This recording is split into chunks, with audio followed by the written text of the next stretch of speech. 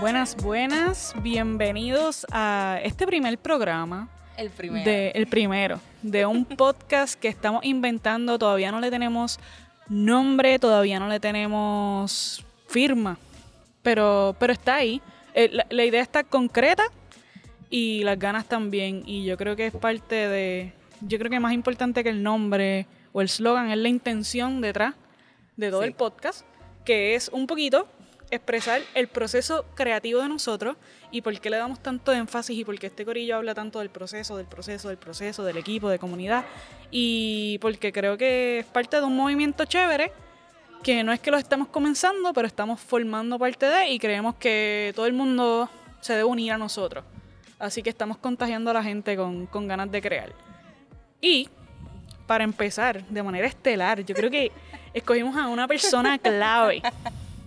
¿Por qué? Porque habla mucho, porque es explosiva, porque es expresiva, y es Joyce Santana, también conocida como la reina de los stories. La autoproclamé. ¿No? La reina de los stories. La del buenos días. Buenos días. Su buenos días está aquí, su buenos días. Hola a todos, espero que estén muy bien.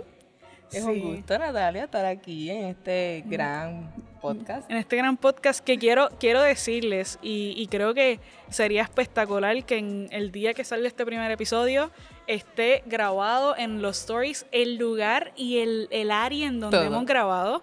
Esto, si hay algo que habla de proceso creativo y de meter las patas y del error y que encapsula todo la locura que es 404, es esta covachita que acabamos de hacer. Es rancho. Y eventualmente me imagino que cuando hable con Yetzel y Fabián van a poder hablar más a fondo de lo que son estos acústicos que hemos hecho. Corillo, hicimos un estudio de podcast que más homemade no puede ser. Créanme que yo voy a empezar a grabar esto, voy a tener clips de esto y ustedes van a ver, ustedes van a ser partícipes. Literal, o sea, estamos con un techo de cartón, estamos con una lucecita LED que es mía, así pequeñita grabándonos porque estamos en la oscuridad, porque nos cubrimos con una manta negra, y para que tengan un visual, o sea, tenemos aquí la producción, tenemos 2 micrófonos súper chéveres, tenemos la grabadora y toda la cosa, pero también tenemos unos acústicos con toalla, y esto está bien cozy, bien homey, como para acabar de aquí y coger un nap. Sí.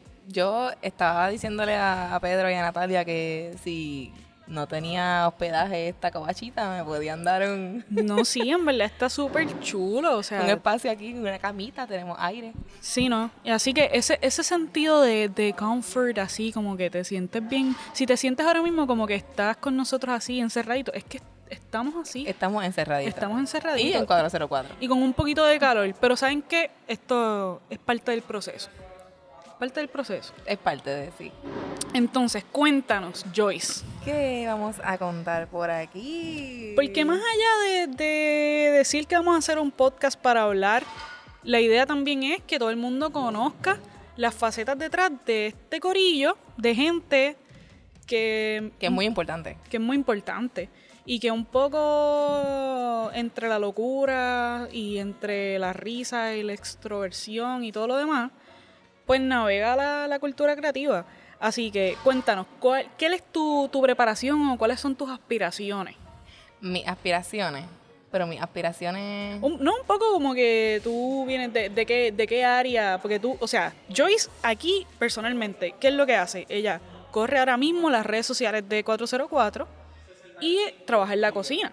Sí, yo empecé aquí, yo vine súper tímida a entregar el resumen porque yo no me yo sí estudio diseño de modas. Yo soy una persona, me puedo autodominar, una persona creativa. Pero cuando vine a entregar el resumen, yo los veía a todos ustedes, el equipo, y yo decía, ¿seré tan creativa como estas personas? ¿Seré tan eficiente quizás en todo lo que ellos hacen? Porque desde lejos yo lo veía como el proyecto de 404 como un proyecto súper brutal. Y vine a entregar el resumen súper tímida, me llamaron para cocina y yo, dale, sí, me apunto. Yo empecé, yo creo que el mismo día que me llamaron, el día después, y estuve trabajando en cocina hasta hace un mes, que empecé en mayo más o menos. En mayo, empezaste en abril. Empecé En abril o en mayo, sí. En mayo, porque En los mayo. primeros stories fueron en mayo, por ahí, a Ok. finales de mayo. Yache. Sí, y empecé, me dijeron como que, ¿quieres ser la cara de los stories y manejar las redes? Y yo dije, ¿qué? Eso fue lo primero que dije. Lo primero que dije fue eso. ¿Pero habían mostrado interés en esa área? ¿O? Bueno, sí, yo constantemente me pasaba diciéndole a Pedro y a Ramden como que, necesitan a alguien que esté ahí, yo me apunto. Yo todo el tiempo tiraba como que la pichadera en miniatura, yo por favor, dame el espacio. Y lo logré. porque lo veían mucho de otros lugares o algo así, o te llamaba la atención, o, Es que no... o te nace. Realmente no, lo vine a ver en los lugares después, cuando me lo ofrecieron, pero mi iniciativa salió porque al ver todas las cosas que pasaban en el lugar, yo decía, mano, la gente tiene que ver lo que está pasando aquí. ¿Y cómo lo van a ver? Pues en los stories o en los posts. Y yo dije, mano, yo quiero ser parte de eso, pero ¿cómo lo hacía? Yo tirándole un poquito de pullita a Pedro y a Ramden, yo, mira, por favor, esto, lo otro, vamos a... Sí, y está interesante porque como tú tenías una expectativa de una cosa Sí. y eso se tradujo tal cual. No. Yo pensé. No, a mí me encantó y me encantó, no por verla sufrir, porque eso no es, pero me encantó verla sufrir también. Porque es algo que yo estudié comunicaciones, o Ajá. estoy bien familiarizada con el proceso de las redes sociales y la multimediatización de todo y cómo todo se mezcla y todo el mundo lo ve como, pues, son posts, son fun, Sí. son tirar, pero cuando te toca un día y tú, esto está súper cool, mañana, pasado mañana, y consistencia. ¿Y cómo lo voy a hacer en la semana? Esa semana se traduce diario de 2 semanas, luego mes, luego año. Y entonces tú dices, mano, llega un miércoles y el miércoles me siento y yo, ¿qué hago? La pregunta, ¿qué hago? ¿Cómo publico? No tan solo eso, sino empezar. Yo decía, mano, yo me paso mucho en Instagram, yo voy a hacer tal cosa y yo lo puedo hacer. Pero estando consciente de que puedo mejorar en el proceso. ¿Sabes? No fui como que lo sé todo. ¿Sabes? Fui mejorar en el proceso porque yo sé que al lado mío está Natalia, que Natalia es en comunicaciones, estaba Ramden, que Ramden es diseño gráfico, está todo. Y como yo, que no sé nada de redes sociales, nada de stories, yo no estudio esto, yo estudio diseño de moda, ¿cómo yo puedo alcanzar la mente de Pedro y Ramden y hacerlo con mucho respeto y que se vea un buen trabajo? Y eso ha sido todo este proceso hasta el sol de hoy. ¿Tú sientes que ya llegaste? O No, todavía. Todavía. Todavía siento que no he llegado. Te tengo una noticia. Nunca vas a sentir que llegaste. Nunca. Porque las redes sociales son tan y tan rápidas y tan cambiantes. O sea, es como un espacio en donde tú siempre tienes que estar pendiente a qué es lo que está cambiando para tú adelantarte a tendencia. Sí. Y tienes que tener un enfoque de cuál es mi brand, qué es lo que quiero comunicar, y eso lo vas a adaptar a lo que sea que esté pasando. Eso es muy importante. Eso de cuál es mi brand y cómo lo voy a adaptar. Yo cuando empecé a mi manera. Como pensé que podía lanzar stories en una página. Pero ¿qué pasa? Que esta manera se tornaba personal. Se veía como un story en vez de una empresa, se veía una story de Joyce.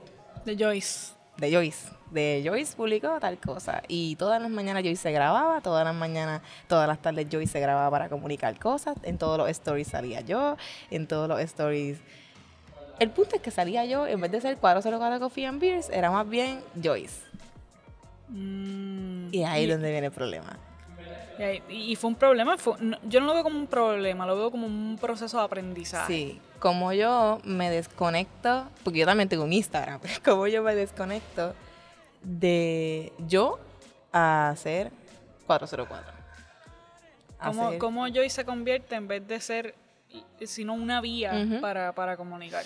Y en este tiempo que me pusieron, no es poner tal cosa llegó, miren esto, llegó nuevo. No. O sea, yo en este proceso me he sentado con Ángel, con Kevin, con Natalia, con Sauri, contigo, con Fabi. Me he sentado con todos porque estos 404 somos todos. Y como yo lo escucho a los demás y lo transformo a los stories, como yo puedo incluirnos a todos sin desconectarme y ser yo y solamente. Sí. Y ahí donde está la complejidad. Uh-huh. Cómo tú logras estar ahí, porque es inevitable que tú no estés ahí. Exacto. Porque eres parte de. Pero cómo entonces cambias y eres la voz de 404 y eso requiere entender un montón de cosas más allá de que sea un coffee shop o que vendamos esto, que ofrecemos esto, sino como que te tuviste que poner a leer sobre filosofía, también. Sobre cuál es la meta, cuáles son las visiones, las misiones, te pusiste a tener que literalmente estudiar. Todo. O sea, hay veces que el turno de Joyce, además de los stories, la gente, y eso es bien importante, porque la gente piensa que a veces un story o todo este tipo de contenido que hacemos es prende la cámara porque así se ve. Esa es la intención, que se vea como que prendí la cámara y esto salió súper orgánico. Pero hay veces que el turno de Joyce es completamente sentarse a estudiar y a escribir preguntas y cosas y que vimos en el pasado y cosas que podemos retomar o rescatar. Y temas así para entonces poder seguir creando contenido, porque no es lo mismo hablar una vez de 404 que hablar todos los días. Todos los días. Y como todos los días es una historia diferente. ¿Cómo tú cambias el discurso un poco? Sin cambiar la esencia del buenos días. Porque eso nunca va a cambiar. Pero, bueno, no podemos decir nunca porque nadie sabe. Pero sí es muy importante lo que acaba de decir Natalia, porque yo he tenido que sentarme, entender, me he tenido que reunir con Randy y con Pedro, me he reunido hasta contigo misma, me he reunido sola a ver solamente videos de ellos hablando, de videos de cómo eran ellos y hacia dónde van. Me han enviado también el PDF de donde está todo lo del brand, de la misión, todas esas cosas. Me he sentado a leerla y cómo puedo entenderla. Y hasta el sol de hoy, que fue el último comunicado de prensa, hasta el sol de hoy, con el comunicado de prensa y con la propuesta de cosas futuras. De cosas futuras, todavía me choca leer lo que es 404 y entenderlo. Hasta el sol de hoy digo, ¿qué? Párate. Y apunto rápido. Sí, porque es que es algo 404 surge como algo bien difícil de digerir a veces. Porque yo creo que es bien peculiar. Y siempre utilizo la palabra peculiar porque es como que no hay manera de tú encajarlo en una sola cosa. Porque tiene sus factores de coworking, pero no es un coworking. Sobrevive de ser un coffee shop y un restaurante, pero no es un coffee shop y un restaurante. Exacto. Entonces sí es un espacio creativo, pero no es necesariamente un estudio porque no vive de eso formalmente. Exacto. Aspira a vivir algún día de eso, sí, pero también lo queremos hacer no de una manera forzada, sino de una manera orgánica. Y orgánico nos referimos a el conjunto de personas que van entrando porque la vida los trae, porque nos conocimos de aquella manera. O sea, aquí la comunidad que se ha formado es bien bonita porque no la tuvimos que buscar. Ella llegó. Llegó así de la nada. Ella llegó y ella fue entendiendo poco a poco. Al principio era como que, espérate, ¿qué es esto? Y seguían tanteando con la idea hasta que a través de las actividades de estos podcasts, de iniciativas como esta, se fue dando como que ese entendimiento de lo que es. Y aún así, todavía siento que falta por mucho por terminar de explotar lo que realmente se tiene detrás de la intención. Aquí, y me encanta, siempre lo he dicho, me encanta el factor de que 404 significa el error, porque si algo hemos cometido son errores. Sí. Y Joyce cometió un montón de errores cuando entró en social media y los va a seguir cometiendo, así como este primer podcast probablemente ahora nos suena espectacular y de aquí a 10 episodios nos parezca un desastre total y una debacle y este ruido atrás, que by the way, la tienda está abierta, está funcionando, so este ruido atrás es parte de la atmósfera de nosotros. Así que fluyan conmigo, porque yo no los puedo callar. No, la verdad es que no. Y no se pueden callar. No se puede. Es imposible que ellos entiendan el silencio. El silencio. Y el poder creativo detrás del silencio. Llevamos como 1 hora tratando de dar play a la grabación. Sí. Y ¿sabes qué dijimos? ¿Sabes qué? Vamos a grabar. Vamos a grabar así, con todo el ruido, con ellos. Fluye. Con lo que sea. Fluye. Pero sí, entonces, ¿cómo...? Y esta pregunta te la voy a dejar para más adelante, pero... Entonces, tú vienes de un background de diseño, o sea, que tu verdadera pasión no es estar frente a una cámara necesariamente, es diseñar. ¿Y cómo vas con eso? Súper. A mí, con el diseño, siempre me gusta innovar, siempre me gusta estar pendiente a las páginas grandes, a marcas grandes, y cómo yo puedo ir poco a poco, tener esa visión, adaptarme a eso, porque aquí en Puerto Rico no se tiene esa cultura de la moda tan marcada y tan fuerte. Sí, es más como emulamos la moda. Sí, aquí la moda está un poquito atrasada de lo que es realmente. Yo me puedo poner ahora mismo algo que veo de X página, me lo pongo aquí y ¿qué le pasa a esta? Está loca, poniéndose esas gafas, poniéndose esos pantalones, pero realmente es que no hay conexión directa con la moda y Puerto Rico. Puerto Rico está como alejado un poquito de lo que es la moda. En el diseño me va bien. En el diseño, bueno, yo creo. Siento que me va bien. No, le va bien, vamos. Me va un poquito, me va bien. El último proyecto que hice fue era un portafolio, es un portafolio digital, pero realmente yo quiero que se convierta en revista/libro, porque me encantaría sacarlo y que todos aquí tengamos una copia de ese libro. Dentro de ese libro está la historia de la moda desde Egipto hasta ahora lo que... ¿Ya lo estás trabajando? No, ya está listo, ya lo terminé. ¿Ya lo terminaste? Está terminado. Lo que es que lo que pasa es que tengo que sentarme porque quiero que mi mano esté ahí, mis diseños. Por ejemplo, de fotos de Egipto, no quiero que sean fotos de Egipto, quiero que sean diseños míos. De cómo yo percibo la moda, según lo que leo de la moda en Egipto en ese tiempo. Y la verdad es que eso... Ay, te pregunto, porque totalmente ignorante, o sea, yo soy una de las personas más enajenadas de la moda en lo absoluto. O sea, yo fluyo con lo que está trending, pero no lo sigo. Okay. O sea, no sigo la moda y eso yo creo que todo el mundo me lo nota. Es mi flow, déjenme quieta. Pero... Cada cual cada cual, sí. No, lo respeto y todo, pero no lo sigo, no sé. Ajá. Es como que es algo que no es peculiar. Sí. Yo voy a levantar los ojos y rápido lo que veo pero me gusta ver esos procesos creativos de como que expresar temática a través de la prenda de ropa, y cuando me lo explican conceptualmente me vuela la cabeza. Así que me parece espectacular. Lo que me parece curioso es, ¿hay mucha literatura de moda puertorriqueña? De hecho, eso yo lo pregunté cuando estábamos estudiando Fashion History, historia de la moda. Yo, en una de las clases fue online, porque ya estábamos en pandemia. Yo pregunté, ¿y cuándo vamos a entrar a la moda puertorriqueña? Porque estudiamos moda de Egipto, fuimos a Grecia, fuimos a Francia, fuimos a Italia, fuimos a Estados Unidos, pero entonces, ¿dónde está la moda de Latinoamérica y puertorriqueña?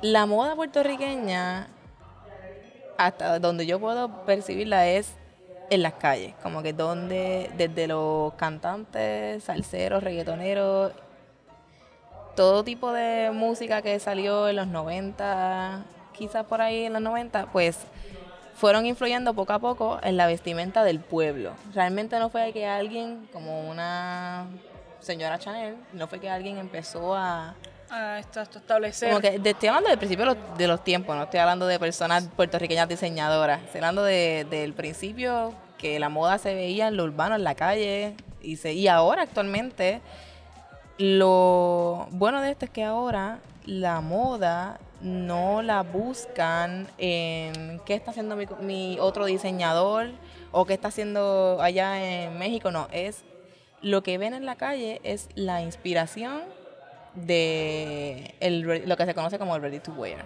Como que el ready to wear es las colecciones que lanzan estas compañías grandes de diseñadores. Es moda casual, no es moda alta costura, es moda casual. Ok, y ahora para jugar como abogado del otro lado, del otro bando, ¿cómo entonces nosotros pretendemos, o la industria de la moda en Puerto Rico, y mira, si les tiré fuerte, perdón, porque no sé, estoy de que súper naive no me pongas en el medio de en esto, toda Natalia. la pregunta, pero ¿cómo entonces hablamos de que en Puerto Rico no hay una industria de la moda desarrollada si toda la ropa que consumimos viene de una emulación de moda europea o extranjera de manera general? O sea, ¿cómo entonces nosotros utilizamos? O sea, si tú me estás diciendo que nosotros utilizamos como referente el tipo de vestimenta que vemos en la calle, pero toda la ropa que nos ponemos viene de afuera, extranjera, pues siempre vamos a estar emulando lo de afuera. Sí, porque recuerda que la moda es lo mismo que como todo. Puerto Rico siempre ha sido colonia, entonces las raíces de Puerto Rico no están, la cultura, la ropa no está tan desarrollada, no es como, por ejemplo, tú piensas en Francia y tú piensas en una boinita. Voy a poner una boinita para ir a Francia. Porque Eso iba. Como que No, incluso, y perdona que te interrumpa, pero a veces cuando tú dices, y es el poder de la imagen. Porque así mismo como y ese es el poder de la imagen en todo, son como constructos sociales, y así mismo como podemos hablar de esto mismo en la fotografía, en el cine, en el diseño gráfico, en todo. Traer este tema a la moda está bien, bien brutal, porque, por ejemplo, tú dices, dame la imagen de un puertorriqueño, y todos te van a poner un jíbaro con un machete con una pava, y que by the way, busca históricamente, los jíbaros casi ninguno usaba pava. Tienes a la mujer con esta ropa bien extravagante, bien floral, cuando la mujer era pobre y realmente no tenía el dinero para hacer estos encajes y esta ropa floral. Así que fue un constructo de una imagen que repetimos, pero que ni siquiera la hicimos nosotros. Yo estoy bien interesada en eso mismo. Yo estoy bien interesada. A mí, desde que entré a diseño de moda, me han hablado de la moda europea, de la moda japonesa, de la moda en Estados Unidos.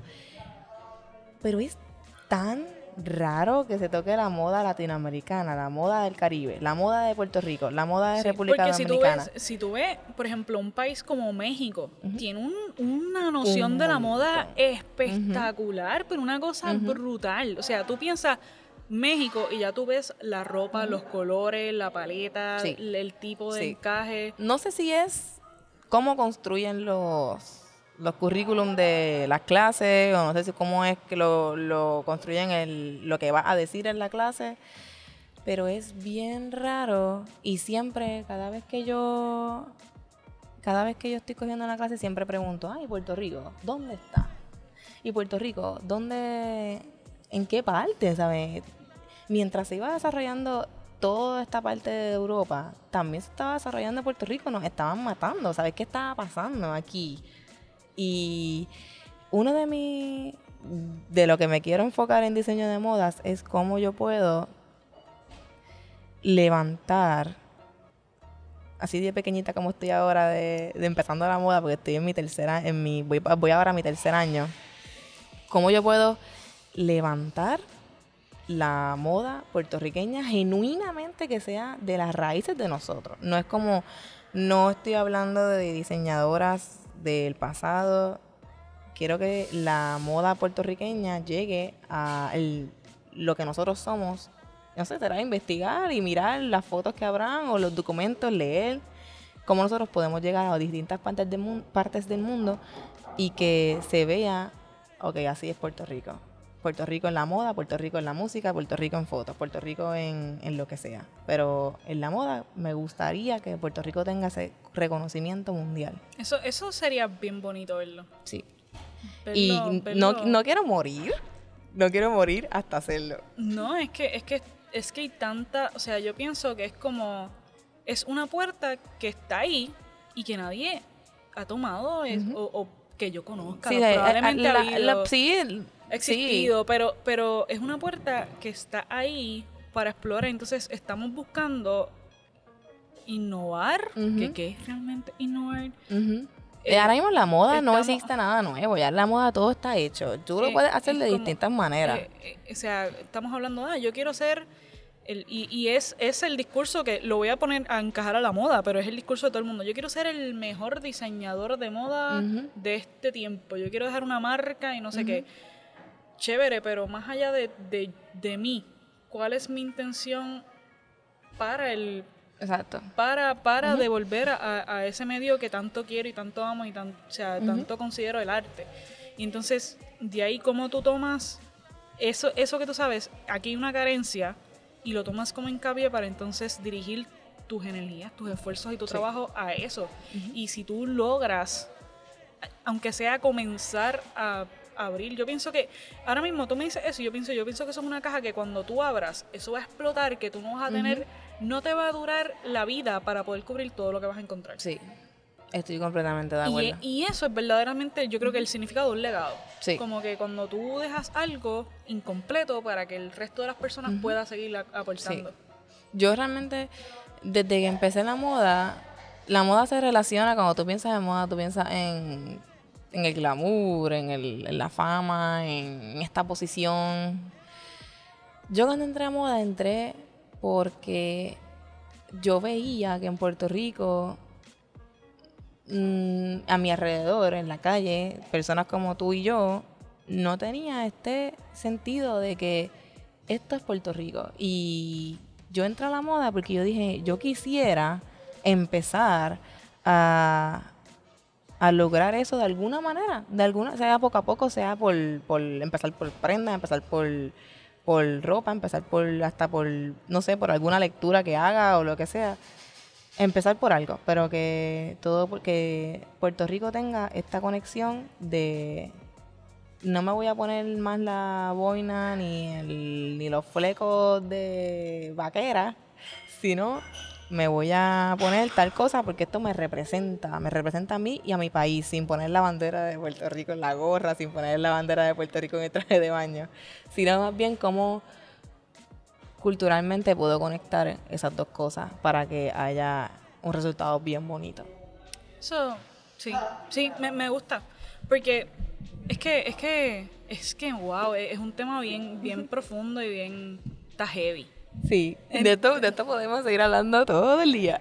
Sí, pero es que está bien chulo y entonces dejándolo ahí, porque siento que más adelante podemos cortar en un futuro. Pero ¿cómo entonces... Y ahí te voy a atar los dos mundos. ¿Cómo tú crees que tu experiencia aquí, o En 404. En 404, todo lo que has aprendido a través de tus compañeros, lo que quizás has aprendido a través de tu experiencia con las redes sociales, o porque las redes sociales no solamente es el yo lanzar, es la recepción. Y eso es bien interesante, sí. porque uno conoce mucho del comportamiento social a través de la recepción que tienen hacia ti. O sea, tú te imaginas una cosa y cuando tú recibes otro resultado totalmente distinto, te pone a analizarte a ti y a analizar a las personas. Entonces, ¿cómo todo ese proceso de tú aprender a llevar unas redes sociales, a trabajar aquí, servicio al cliente, que todo viene de o sea, de otras de restaurantes, de mesero, de otras áreas, ¿crees que puedes atarlo a esa intención tuya y a ese conocimiento que tienes sobre el diseño de moda? Tú siempre cogiendo cada uno con las preguntas. No, esta Natalia. Ok, vamos a atarlo.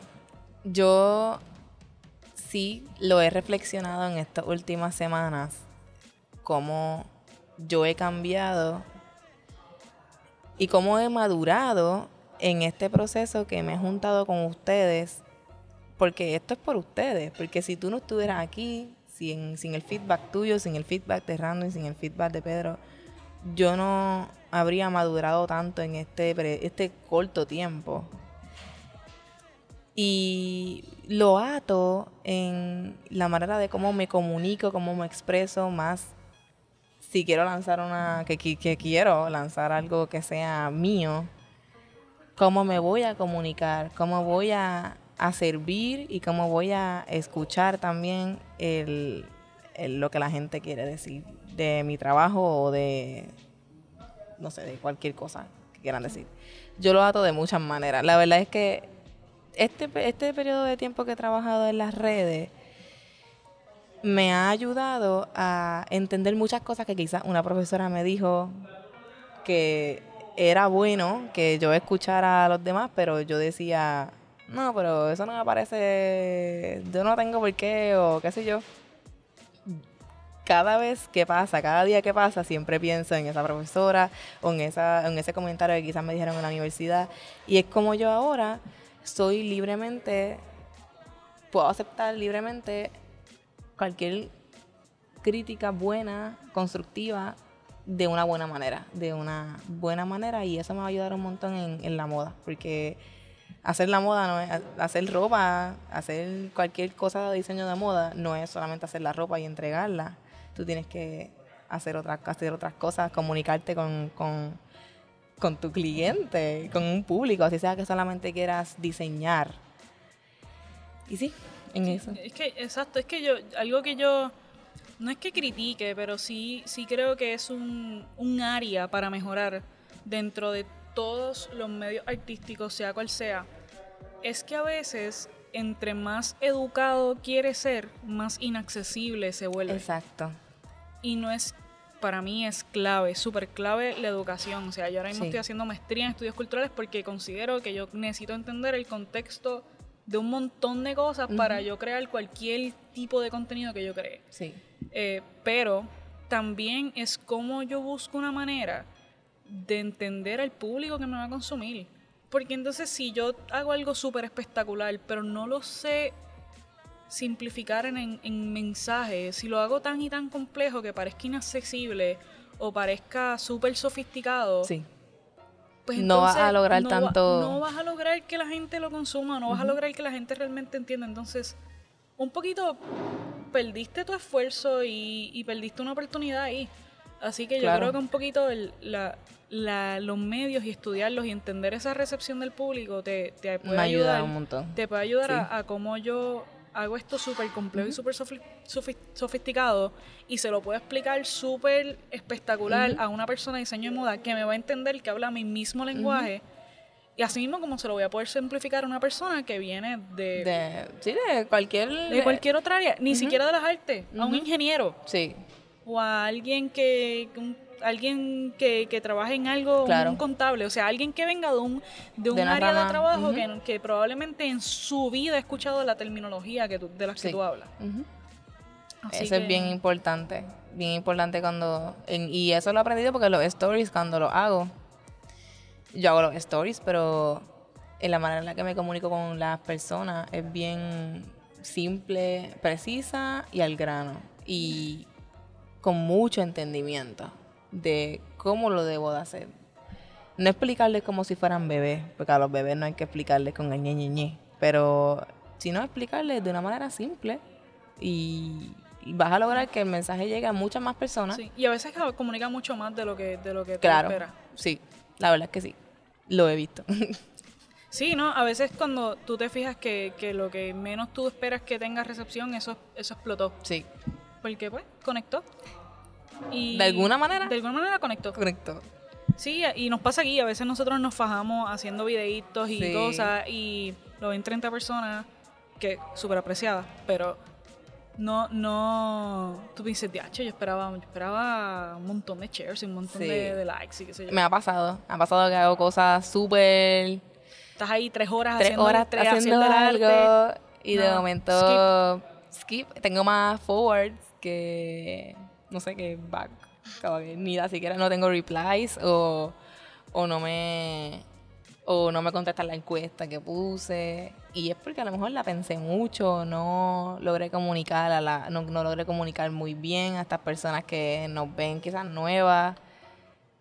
Sí, pero yo pienso que consistencia e interacción es la clave. Sí. Como que poco a poco se va generando. Y se ha visto cómo nosotros, quizás el lanzamiento, que gracias a todos los que han bajado la aplicación ha sido espectacular. Gracias a todos ustedes. Son los mejores del mundo. Pero es probable que esa recepción no hubiese sido tan buena si no hubiésemos estado desde mayo tirando los stories que te habías tirado. O si no hubiésemos estado desde mayo trabajando las redes y el postear, el ser consistentes y el buscar y el conocer. Porque ahora mismo, y bajo un panorama tan difícil y complejo como lo ha sido el virus y el COVID y toda la cosa, es súper difícil conectar. Porque uno, no tienes a la persona de frente, no la tienes presente. Así que, pues, la persona está en su casa, tú no sabes si te vio o no. Y dos, todo el mundo está tratando de hacer lo mismo, conectar a través de los medios. Entonces, estamos saturando los medios. Sí. Entonces, ¿cómo tú te destacas? ¿Cómo tú, primero, conectas desde la distancia? Y dos, ¿cómo conectar desde la distancia y que te presten atención dentro del montón de gente que está haciendo exactamente lo mismo? Exactamente. Yo me paso aquí, yo soy bien sensible. A mí me encanta saber, yo aquí los que me conocen saben que a mí me encanta saber cómo están, cómo amanecieron hoy quizás. Si los veo con una cara triste, siempre me gusta preguntar, ¿qué pasó? ¿Estás bien? ¿Necesitas ayuda en algo? Y en los stories es lo mismo. A veces me da esta manía de coger los stories y poner rápido cómo se sienten. Hoy lo hice, por ejemplo. Hoy cómo se sienten. A veces no hay que preguntarlo. Uno como marca, tú no tienes que preguntarle a los que te ven cómo se sienten. Tú más bien, por lo que veo, por muchas compañías que sigo, publican lo que pusieron nuevo y siguen para adelante. Como que no es como que te separan ahí a decir, ¿cómo tú estás? ¿Cómo te sientes? Nosotros no somos psicólogos. Pero yo tengo este ladito mío que me gusta saber cómo se sienten las personas y cómo por medio de encuestas sé cómo ellos, si les interesa, si no les interesa, si saben de lo que estoy comunicando, porque hay muchas personas que no saben del café, hay muchas personas que no saben de la cerveza. Y cómo yo entonces me comunico con estas personas para que estas personas también puedan entenderlo. Aunque nuestro público, la mayoría, sabe de café y cerveza. Pero hay personas que no. Hay personas que nos acaban de empezar a seguir. Y me gusta que esas personas que nos acaban de empezar a seguir sepan y entiendan que el café es una cosa y que la cerveza es esta cosa. Y pongo las encuestas y contesten, les parece bien, como que... De esa manera me gusta conectar con las personas digitalmente sin abrumarlos tanto con el conocimiento de acá. Exacto, del diario, de la oferta, de cómprame, tráeme. ¿Sabes? No, me gusta mucho eso de no tan solo cómprame lo que tengo, mira lo que tengo, mira lo que me llegó, esto, lo otro. Me gusta poner stories que conecten y que se sientan que... Por eso es que achaco mucho con el de buenos días. Porque si tú no le dices buenos días a las personas y empiezas tu día, mira, esto nuevo que me llegó o esta oferta que tengo. Sí, a veces nosotros no pensamos ni en vender. Es como... es que yo lo pongo porque pues es necesario ponerlo para que... Necesitamos sobrevivir. Pero es más bien, yo lo pongo más bien, los productos nuevos que llegan y las cosas que tenemos las pongo más bien para que sepan que tenemos esto disponible. No vienen aquí. Y en Caguas. Exacto.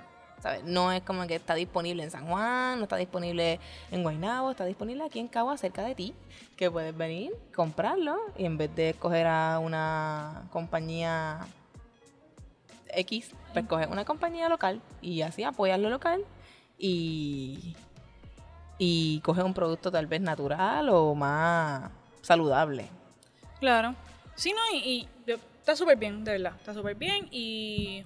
Creo que por ahí. Creo que sacaste algo de esta entrevista que no pensabas que ibas a sacar y que vas a trabajar, y yo espero que se ponga a trabajar no, la vamos a empezar a molestar. A molestar para que entonces empiece a trabajar en lo del diseño, en sus proyectos personales, porque ahora mismo yo cogí un descanso, pero... Sí, pero ese descanso... Es bueno descansar, pero ya mismo ya le digo, mira, ya. Ya, se acabó. Ya, se acabó el descanso.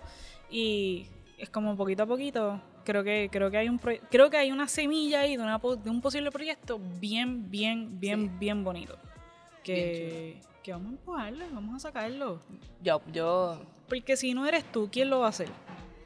Eso es un gran punto. Y entonces, si nadie lo hace, entonces, ¿por qué? Pues no podemos quejarnos de que las cosas están mal si no tomamos acción para cambiarlas. Sí. Así que, por ahí va la cosa. Y nada, yo creo que con eso podemos culminar el primer super episodio. O sea, super episodio. Esto estuvo más interesante de lo que yo esperaba. Y no es que esperaba menos. Gracias. Pero obtuve más de lo que yo esperaba. Y yo esperaba mucho. Yo quisiera que ustedes vieran mi emoción ahora mismo. Voy a empezar a llorar. Sí. Yo soy la llorona del Y nada, ¿saben qué? Esto se va a subir a las plataformas. Le vamos a dar share a través de Instagram, Facebook, todas nuestras redes sociales.